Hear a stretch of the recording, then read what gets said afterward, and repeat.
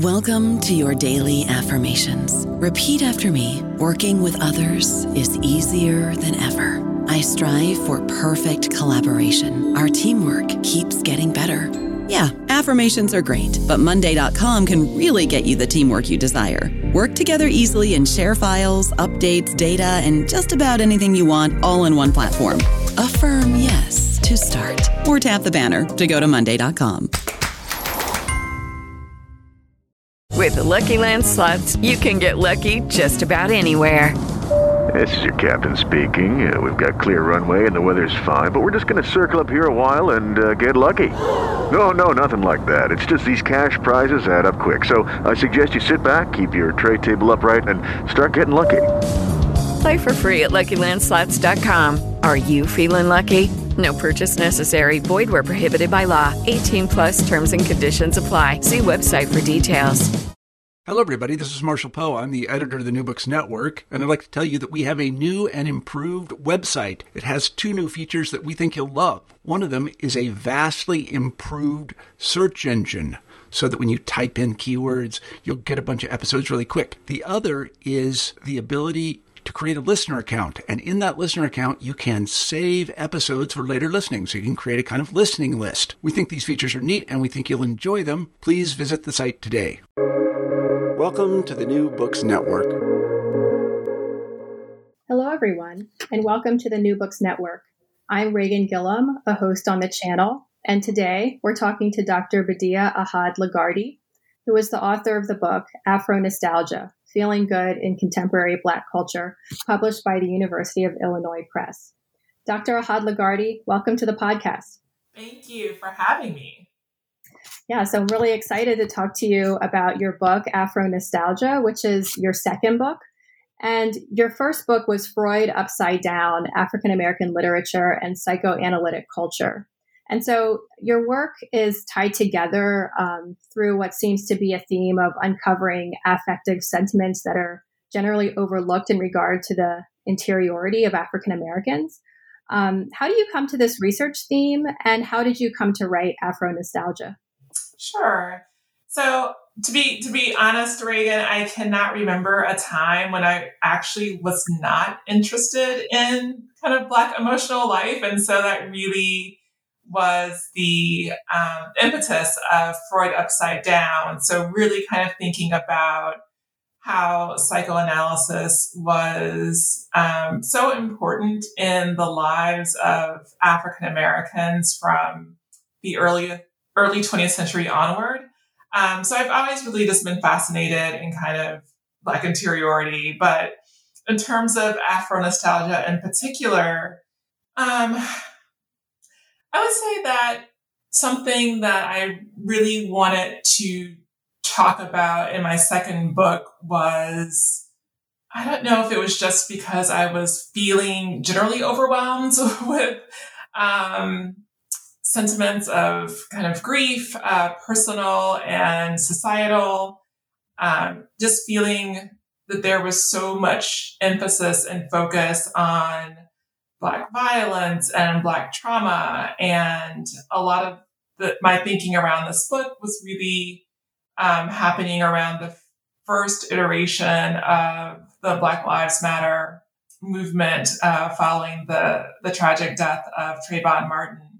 And, I really just wanted to use my writing and my research as a reprieve from all of that, and to really highlight just another aspect of Black cultural, social, psychological, emotional life that had not really been explored. And that was really around sentiments of joy.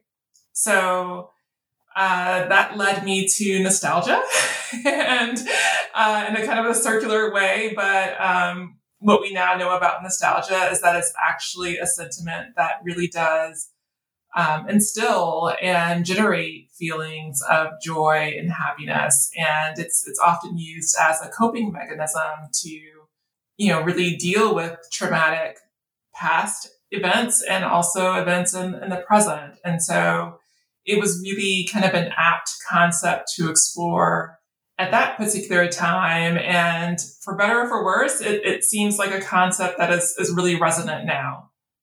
Yeah, definitely. Nostalgia has emerged as a very powerful, affect, I guess, in this, that we're all paying attention to in this particular moment. Yeah. And so your central concept of the book which is the title of the book, is Afro nostalgia. And I wanted to ask you if you could describe your idea. And so I'm going to just quote you. You write on page 20 that Afro nostalgia provides intellectual and affective ground from which to imagine new ways of Black being, Black doing, and Black feeling that enable flourishing under adverse social and political circumstances. So I was wondering if you could expand on this and describe your idea of Afro nostalgia. Sure. So I really wanted to posit nostalgia as a formative aspect of Black life and Black experience, right?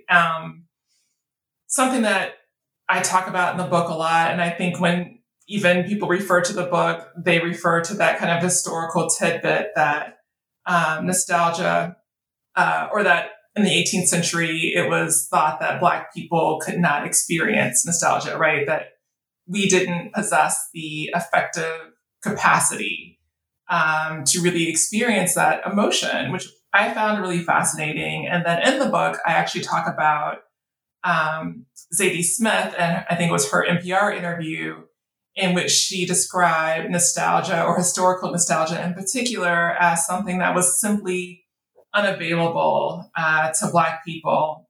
But, because I do a lot of work with emotions and affect and psychology, I knew, it was really clear to me that nostalgia really is a feel-good emotion, right? So recent psychological studies have shown that nostalgia is really a great mechanism for coping. It's also a great mechanism for healing. And when I think about just the trajectory of Black life, what would it mean to simply have nostalgia as something that is unavailable to us, right? And so rather than kind of thinking about it that way, I was really invested in just looking at how contemporary Black artists were actually engaging with the past in a way that I regarded as nostalgic, right? So in a way that wasn't, trauma-laden, or one that wasn't really kind of framed through that particular lens, but really these just kind of looking at the ways in which these explorations of the Black historical past were taken up as a way to really instantiate good feelings. And so that was really kind of key, I guess, in the rather eclectic archive that I was producing in this book. And so kind of really thinking about how does nostalgia allow us to kind of cope with the difficult, as I said in the book, social and political circumstances of the moment, and to what end could that be put, right? So when we think about kind of historical or conventional understandings of nostalgia, it really kind of gets a bad rap because it's seen as kind of an impotent emotion. Like, okay, so you retreat to the past, you hang out there. It may make you feel good in the moment, but it doesn't really do anything. And so I wanted to show that nostalgia actually has the ability to really inform not just our own kind of psychological lives in the way of well-being, but also like how that translates in a broader kind of social and political sense. Mm-hmm. Definitely. And I found that really interesting in the book when you talked about, and you just mentioned it now, how there are these kind of like white psychological beliefs that Black people didn't experience nostalgia. And so you also distinguish Afro nostalgia from sort of other ideas of like white nostalgia, which like seeks to recover an exclusionary past. And like one might think about these current debates about monuments and who should be commemorated with these ideas about nostalgia, these like dominant ideas about nostalgia. So how do you distinguish Afro nostalgia against these other ideas about racialized ideas about nostalgia? Sure. So in terms of, nostalgia, I always like to say that it's a complicated concept, right? But it's also a complicated emotion because it could really, I talked about the extent to which it could be used for good, but I think we've also seen a lot of examples, especially within the last 4 years, of how nostalgia can have really grave implications, right? So when we even think about something like the mantra, make America great again, right? Mm-hmm. That is really a nostalgic invocation of, I would say, white historical violence, right? So this idea that we want to return to this past that really just exists in the imaginary, right? And it's really meant to exclude, but it's also meant to really kind of create conditions of violence in many respects, right? Physical and otherwise. And so when you think about nostalgia, not only in that sense, but I would even point to Michelle Boyd's concept of Jim Crow nostalgia, right? The idea that, there was this really glorious time of segregation when, there were these flourishing Black businesses and, Black janitors lived next door to Black doctors, and it's really this kind of memory that is produced through acts of historical erasure, right? In really dangerous ways. So, we're not trying to kind of recapture the past as it's imagined in that kind of make America great again moment. And we're also not trying to recapture the past in a way that is articulated through these kind of visions of this, glorious Jim Crow era that really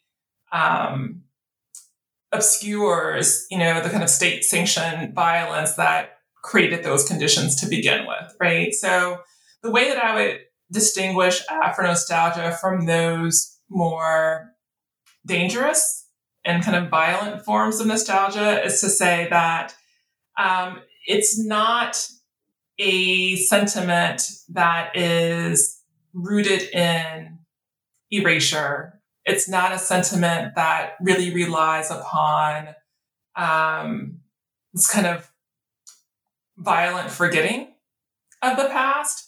But it's really one that I would say is using the past as a resource, using the past as a framework to imagine a very different kind of possibility for the future.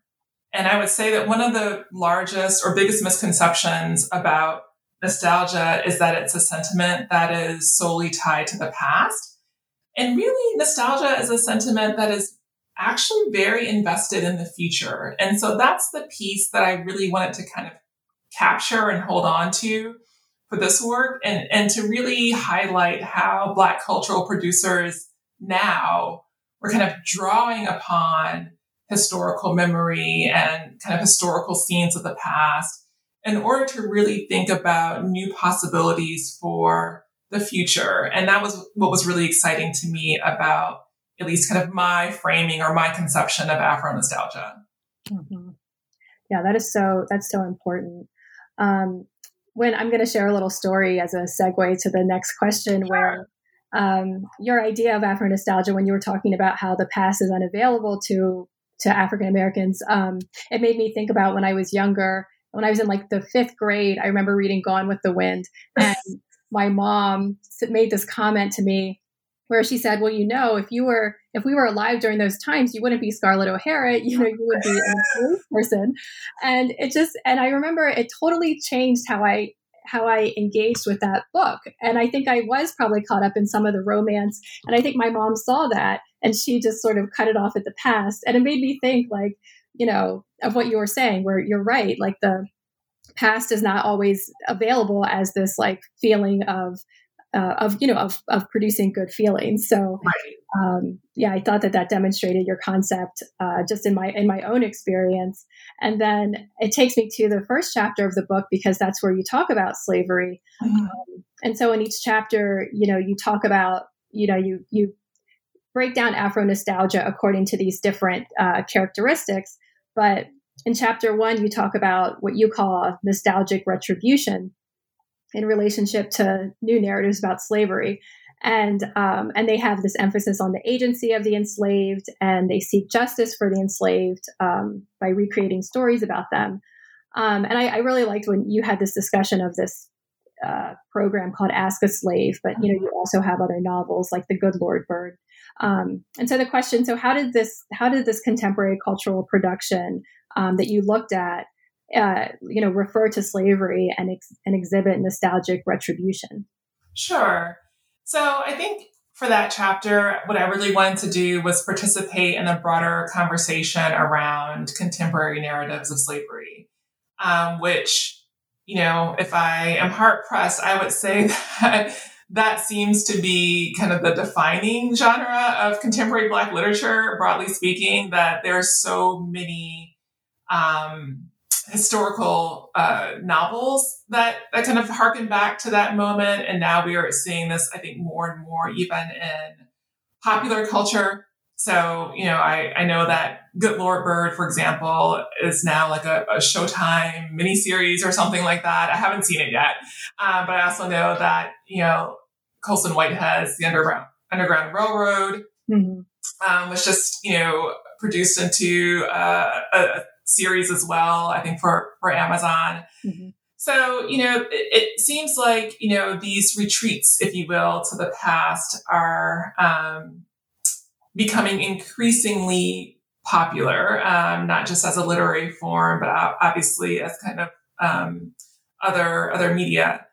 And, just, I guess for me, I was really thinking about, as a broader genre, what purpose do these narratives serve, right? And because there's so many of them, right? So why is there this really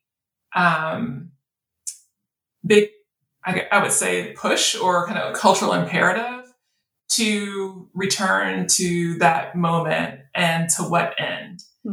And, obviously there have been a lot of good books, essays, written by people much smarter than myself, about this kind of unreconciled relationship to the past, right? And really these texts function as a, way of kind of grappling with this unfinished past, right? The fact that we're still seeing or kind of contending with the traumatic resonances of the transatlantic slave trade now in so many ways. But there's also another kind of element to these narratives that, had not been fully fleshed out, at least in my view, which was the sense that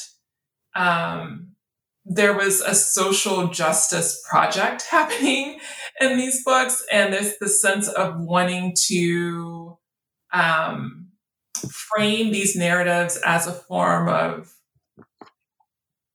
recompense or redress. And so that is really what sparked this idea of kind of nostalgic retribution, right? So, when we're kind of returning to this historical past, and I think I mentioned this in the book, it's not about returning to that past as it was, right?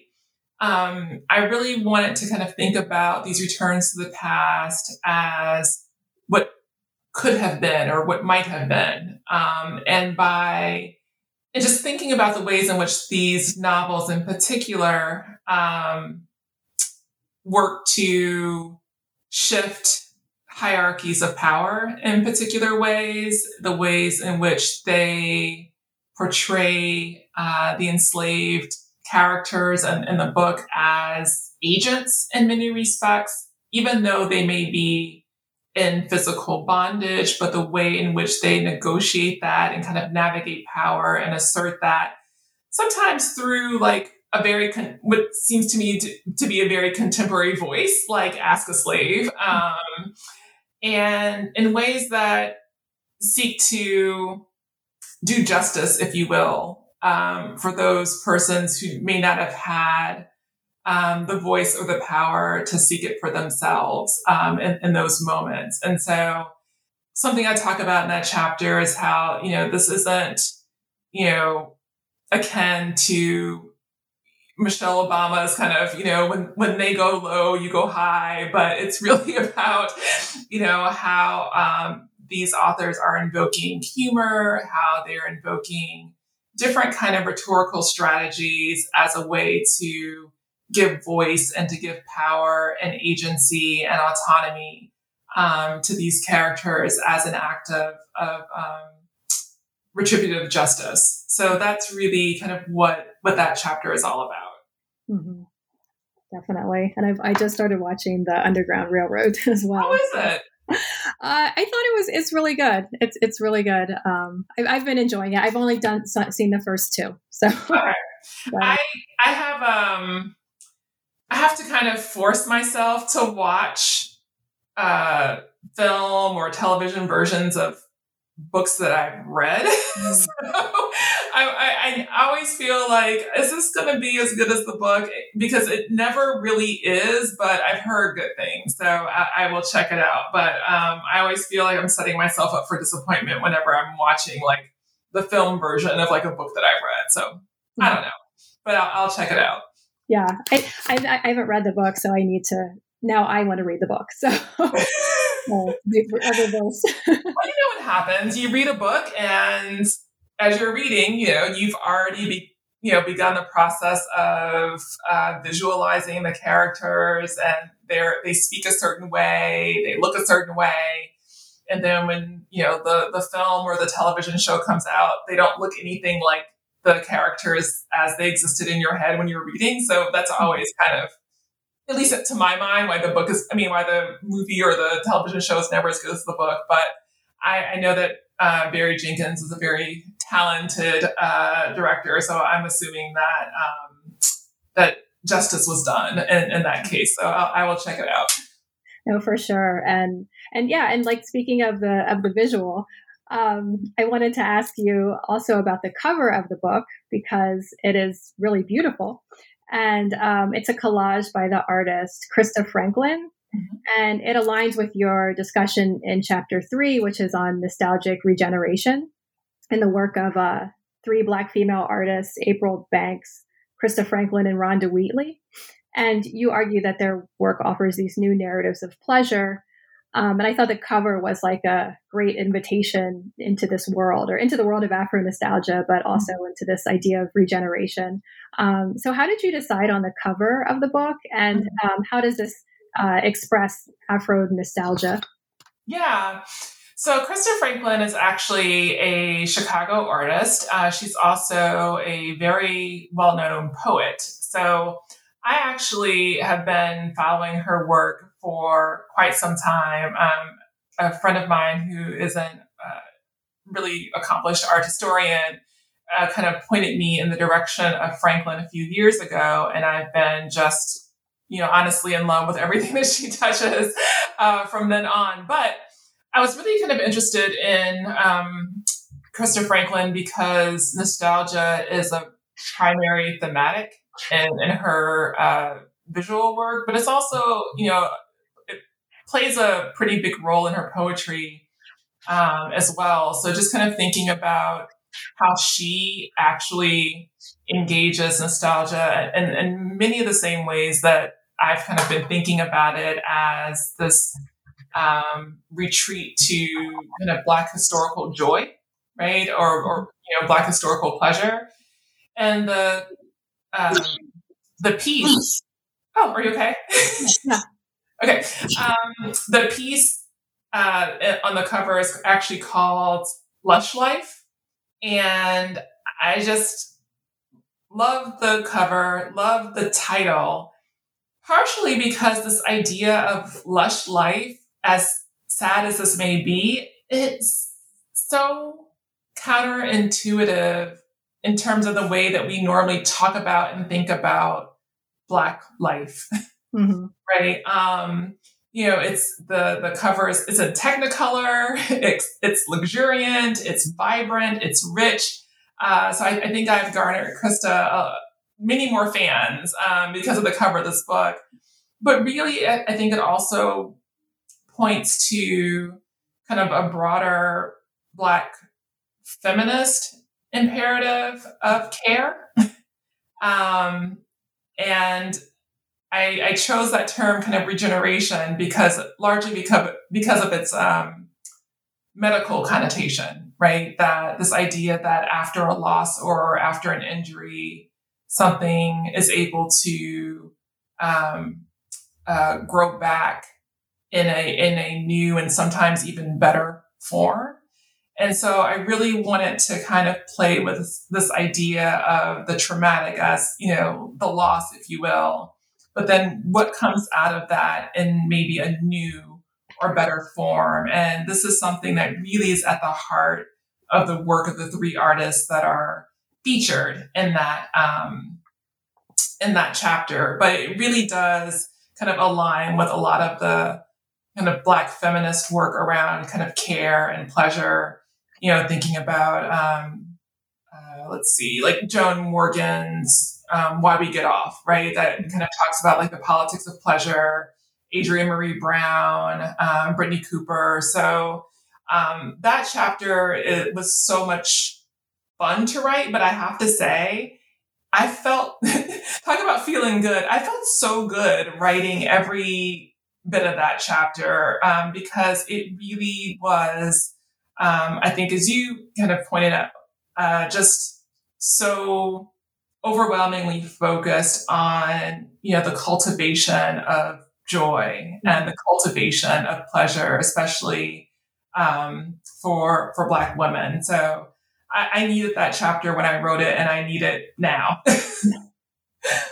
I don't know about you, but I'm very busy and I don't have a lot of time to cook. That's why I subscribe to Factor. Eating better is easy with Factor's delicious, ready-to-eat meals. Every fresh, never frozen meal is chef-crafted, dietitian approved, and ready to go in just 2 minutes. You'll have over 35 different options to choose from every week, including Calorie Smart, Protein Plus, and Keto. These are 2-minute meals. Factor meals are ready to eat and heat, so there's no prepping, cooking, or cleanup needed.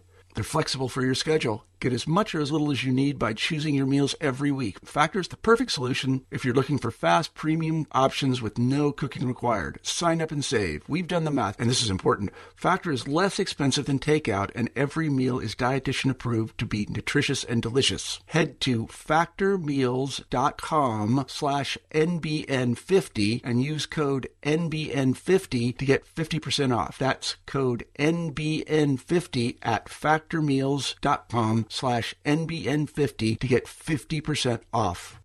Definitely. I love the visuals in the chapter, and I loved looking at them, and I wanted them to go to an exhibition to see them. It was really great. Yeah, I mean, the Rhonda Wheatley works that I talked about were, those were actually an installation in Chicago at the Hyde Park Art Center. And I think I talked about this in the book, but I was teaching an honors class at the time, and, college students never get field trips. And so they were really excited to take a field trip. But we were talking about, the class was on contemporary novels of slavery. And so I actually wanted them to see this exhibit to kind of, understands, this is what we're kind of talking about in this novel, in these novels, but these concepts, these themes have a broader cultural resonance, and it's not just in kind of the form of the book, if you will, but that not all kind of Black returns to the past are founded in the traumatic. And so I wanted them to actually see Wheatley's exhibit, which was actually pretty interactive too, as kind of a counterpoint to that. So it was a great experience for them. So, and I do know that April Banks actually has currently she has a installation in Los Angeles. I think it's called Justice and Joy. Mm. So she's continuing this work in really amazing ways too. Mm-hmm. I'll have to go see that since it's right here. And so in the book, you include these like personal recollections, like laced throughout the text. And so, for example, you talk about in chapter 4, which is nostalgic reclamation, you discuss, for example, your childhood growing up in the Nation of Islam and how you couldn't eat pork. And, this dovetails, of course, with the theme of the chapter, which is Black culinary creativity. And, you look at different chefs like Marcus Samuelsson and Bryant Terry. But I also wondered, why was it important to you to include these personal moments that you weave throughout the text? Sure. Well, it's really interesting because a lot of people have said that the 4th chapter is like their favorite chapter because it is personal, which I thought was really interesting. I'm like, who really cares that much about my own kind of experiences? But I wrote about them. So I guess, I was hoping that they would resonate with other people. But I feel like food is so personal. And when we think about nostalgia, even in a really conventional sense, what is it that generates nostalgia? And it's usually food and music. Those are kind of the top 2 things that really kind of have this capacity to transport us to a past. And that past can be personal. That past can be historical in some ways, but it really is kind of an invitation to really kind of indulge in this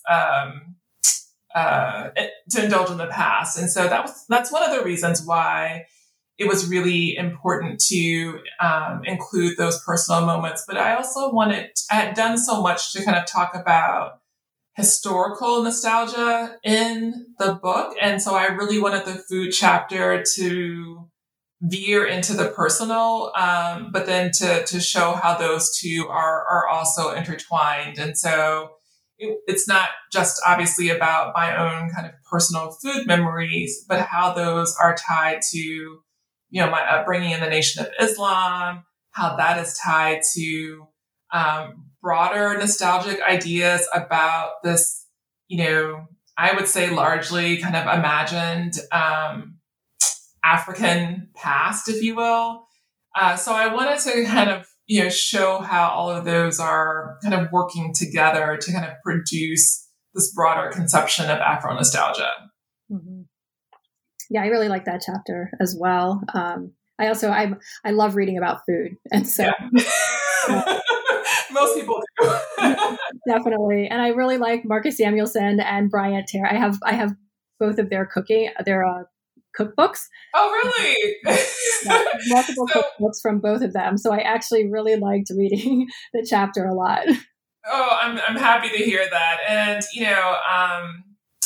Terry, he was really just fascinating to write about. And it was also, to be frank, a lot of fun, just kind of following his work and following the recipes in his cookbooks in the way that he suggests. So, he gives you reading, he gives you music, so it almost kind of creates this, broader kind of sensory experience as you're kind of working through the various recipes. And so it was really kind of interesting even doing that as part of the quote unquote research for the chapter. So I'm glad to hear that, some of the fun and some of the kind of energy around that, that process came through in the book. Mm-hmm.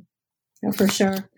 And so I wanted to ask you about the researching of the book as well. And so you mentioned that you put together this eclectic archive. And so each chapter gathers a cohort of examples that you use to demonstrate, your central concepts and theory. And I wondered kind of how you went about gathering the material.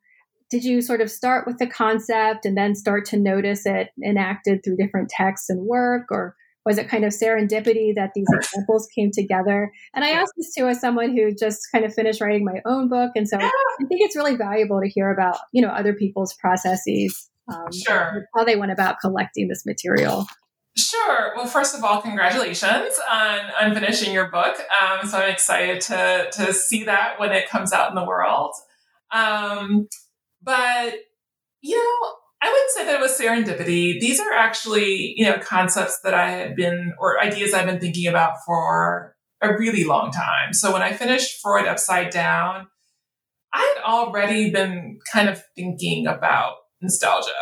So, Freud Upside Down was making its way in the world. I was certainly kind of, well, this is an interesting phenomenon that I don't know if many people talk about, but, by the time the book reaches, the public, if you will, you've been done with it for a little while. And so, it is quite common, I hear, that you're already on to the next idea when everyone else is kind of just getting introduced to the one in the book. So I have been kind of thinking about nostalgia, and I actually wrote an article on Marcus Samuelsson and Yes Chef. And nostalgia was kind of I would say it wasn't explicit, but it was certainly like the underlying theme in the article.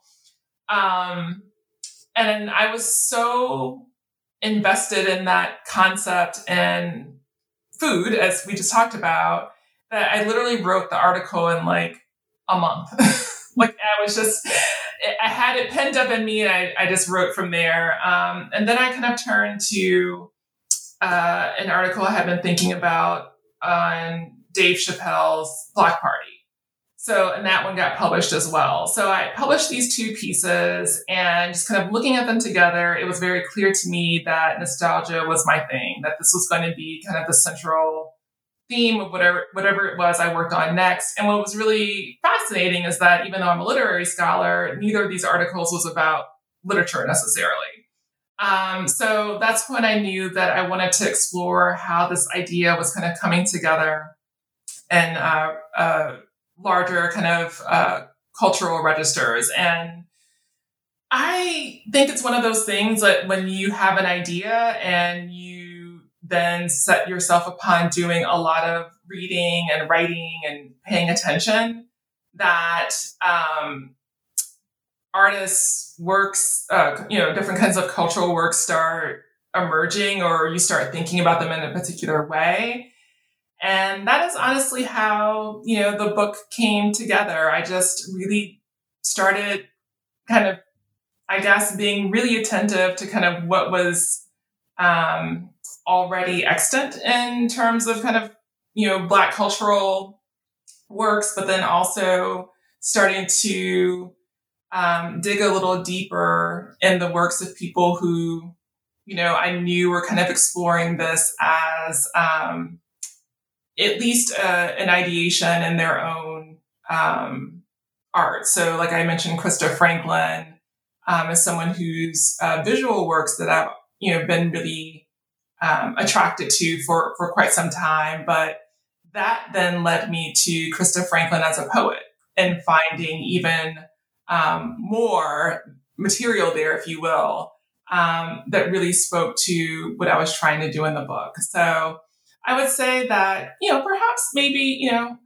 it was part serendipity, but I also think it was part just really wanting to be a bit of a curator in some respects and really bring together this body of Black aesthetic cultural productions that were really invested in alternatives to the traumatic. And that's what really kind of led me to the various pieces in the book. Mm-hmm. Yeah. And so speaking of that, this has kind of been a theme that you've been kind of talking about, it's like feeling good, the alternatives to the traumatic. And I found that as a reader who is a Black woman and an African-American woman, I found the book to be very generative of these good feelings. And you kind of also said this too, and we talked about chapter 3, it was the chapter that, that you needed and things like that. And so I was wondering if maybe when you're writing the book or even now and seeing the reception, if you thought about, I guess, the audience for the book and how the book would also kind of generate these very feelings that you're describing. Like in a way, I found the book to also be very therapeutic in producing these good feelings.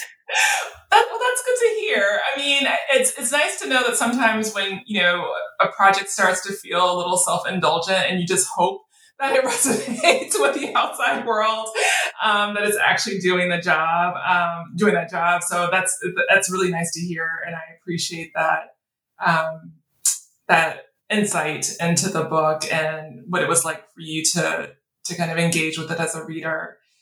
I would say that, no, this is not a book where I was overly conscious of audience, except that it was clear to me that I was not the only person who was wanting something else, right? And this just kind of emerges in various, popular cultural snippets that I would, come across. So in the book, I think I talked about the NPR interview or program with Neil Drumming, in which he, was talking about his desire for a parallel narrative, I think is what he called it, right? So something else to offset just the persistent, spectacles of Black death that were just, it seemed like it was kind of flooding our social media and our images on the screen. But just this kind of, I would say, weariness of being overwhelmed with stories of Black violence, and that thinking that this can't be all that there is. And, there's this line that I refer to, I think it's in the last chapter, by playwright Susan Laurie Parks, in which is something, I'm paraphrasing, but it's something like, is being Black, or does being Black mean that you're always blue, or something like that?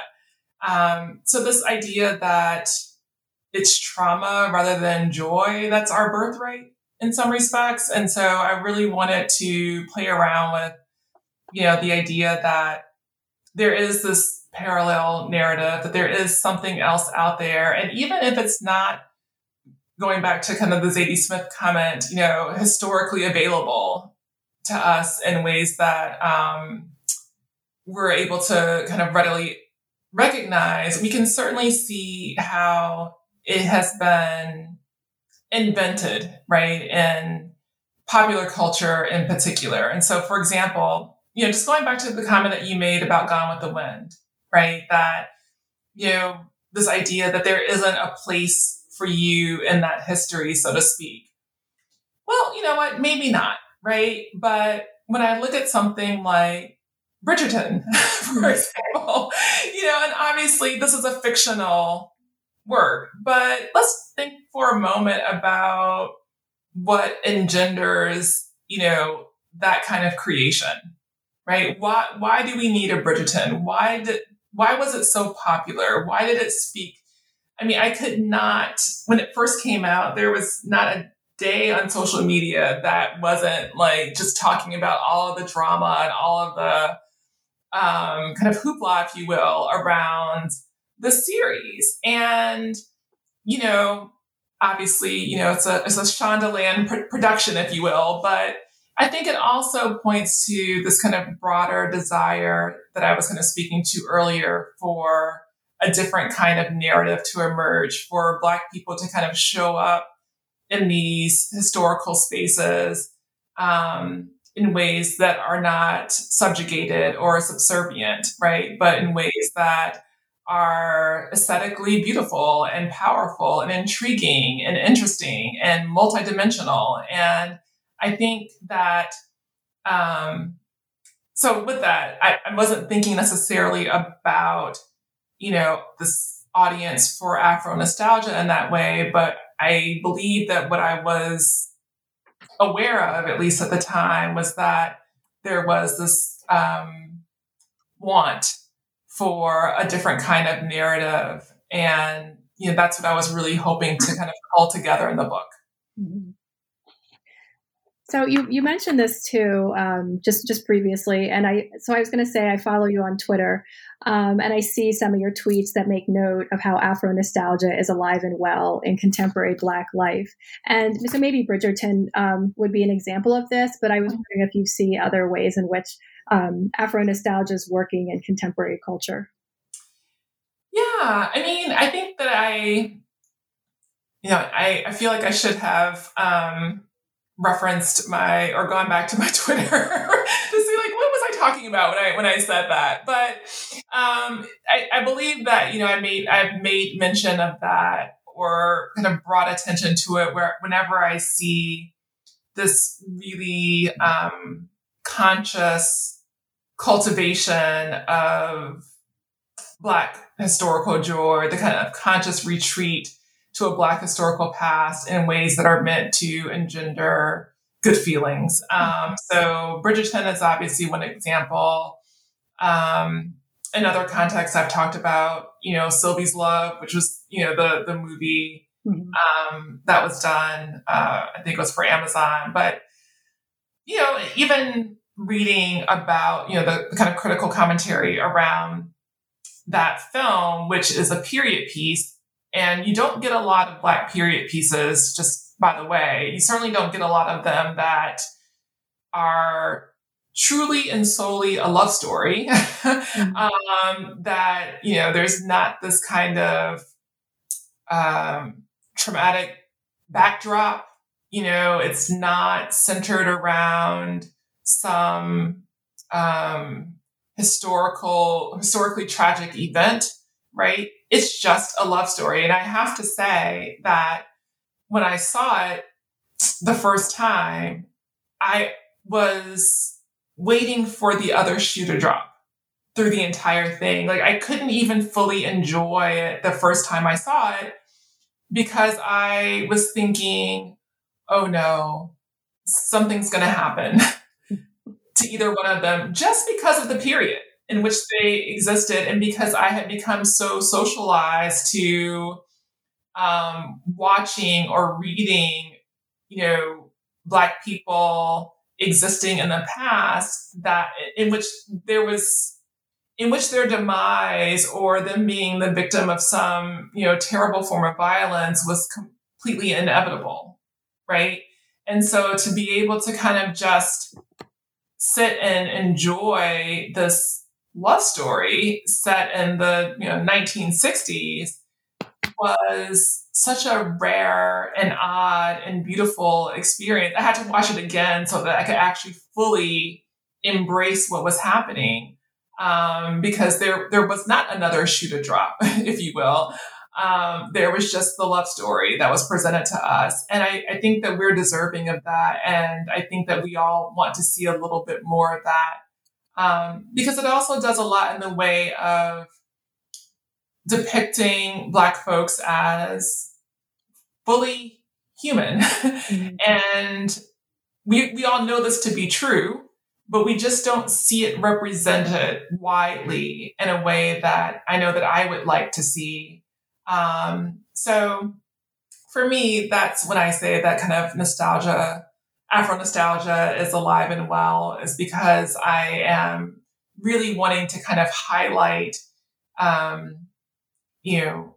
movies and films and books and, experiences like this that really do show that, Black folks are capable of experiencing, the full range of emotions, and that we have access to those, and that, they mean something to us. Mm-hmm. Definitely.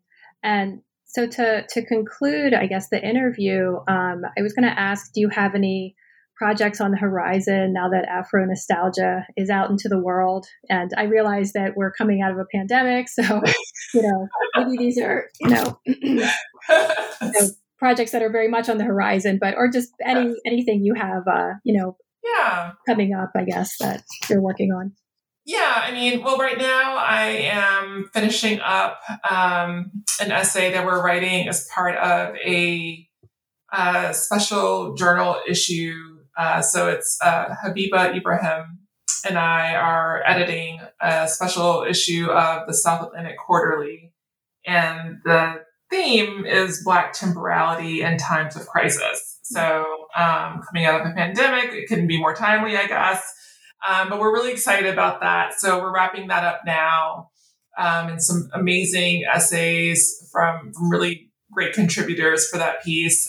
So that'll be out in April 2022. I have a few pieces that are currently under review that ironically talk about leisure, idleness, and reclamation of Black time. I feel like I'm not getting a ton of rest, but but at least I'm doing a lot of research about leisure and rest. So I don't know if that counts for something. So those are kind of out in the world right now.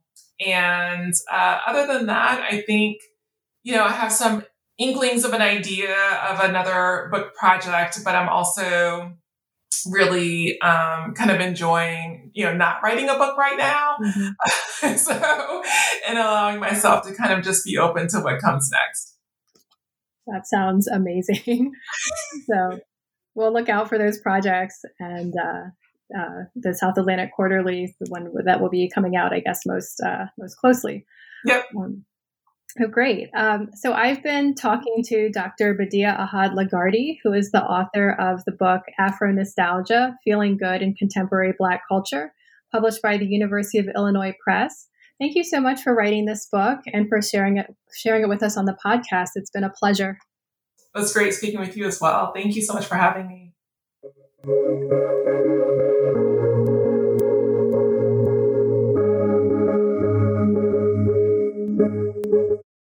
With the Lucky Land Slots, you can get lucky just about anywhere. This is your captain speaking. We've got clear runway and the weather's fine, but we're just going to circle up here a while and get lucky. No, nothing like that. It's just these cash prizes add up quick. So I suggest you sit back, keep your tray table upright, and start getting lucky. Play for free at LuckyLandSlots.com. Are you feeling lucky? No purchase necessary. Void where prohibited by law. 18+ terms and conditions apply. See website for details.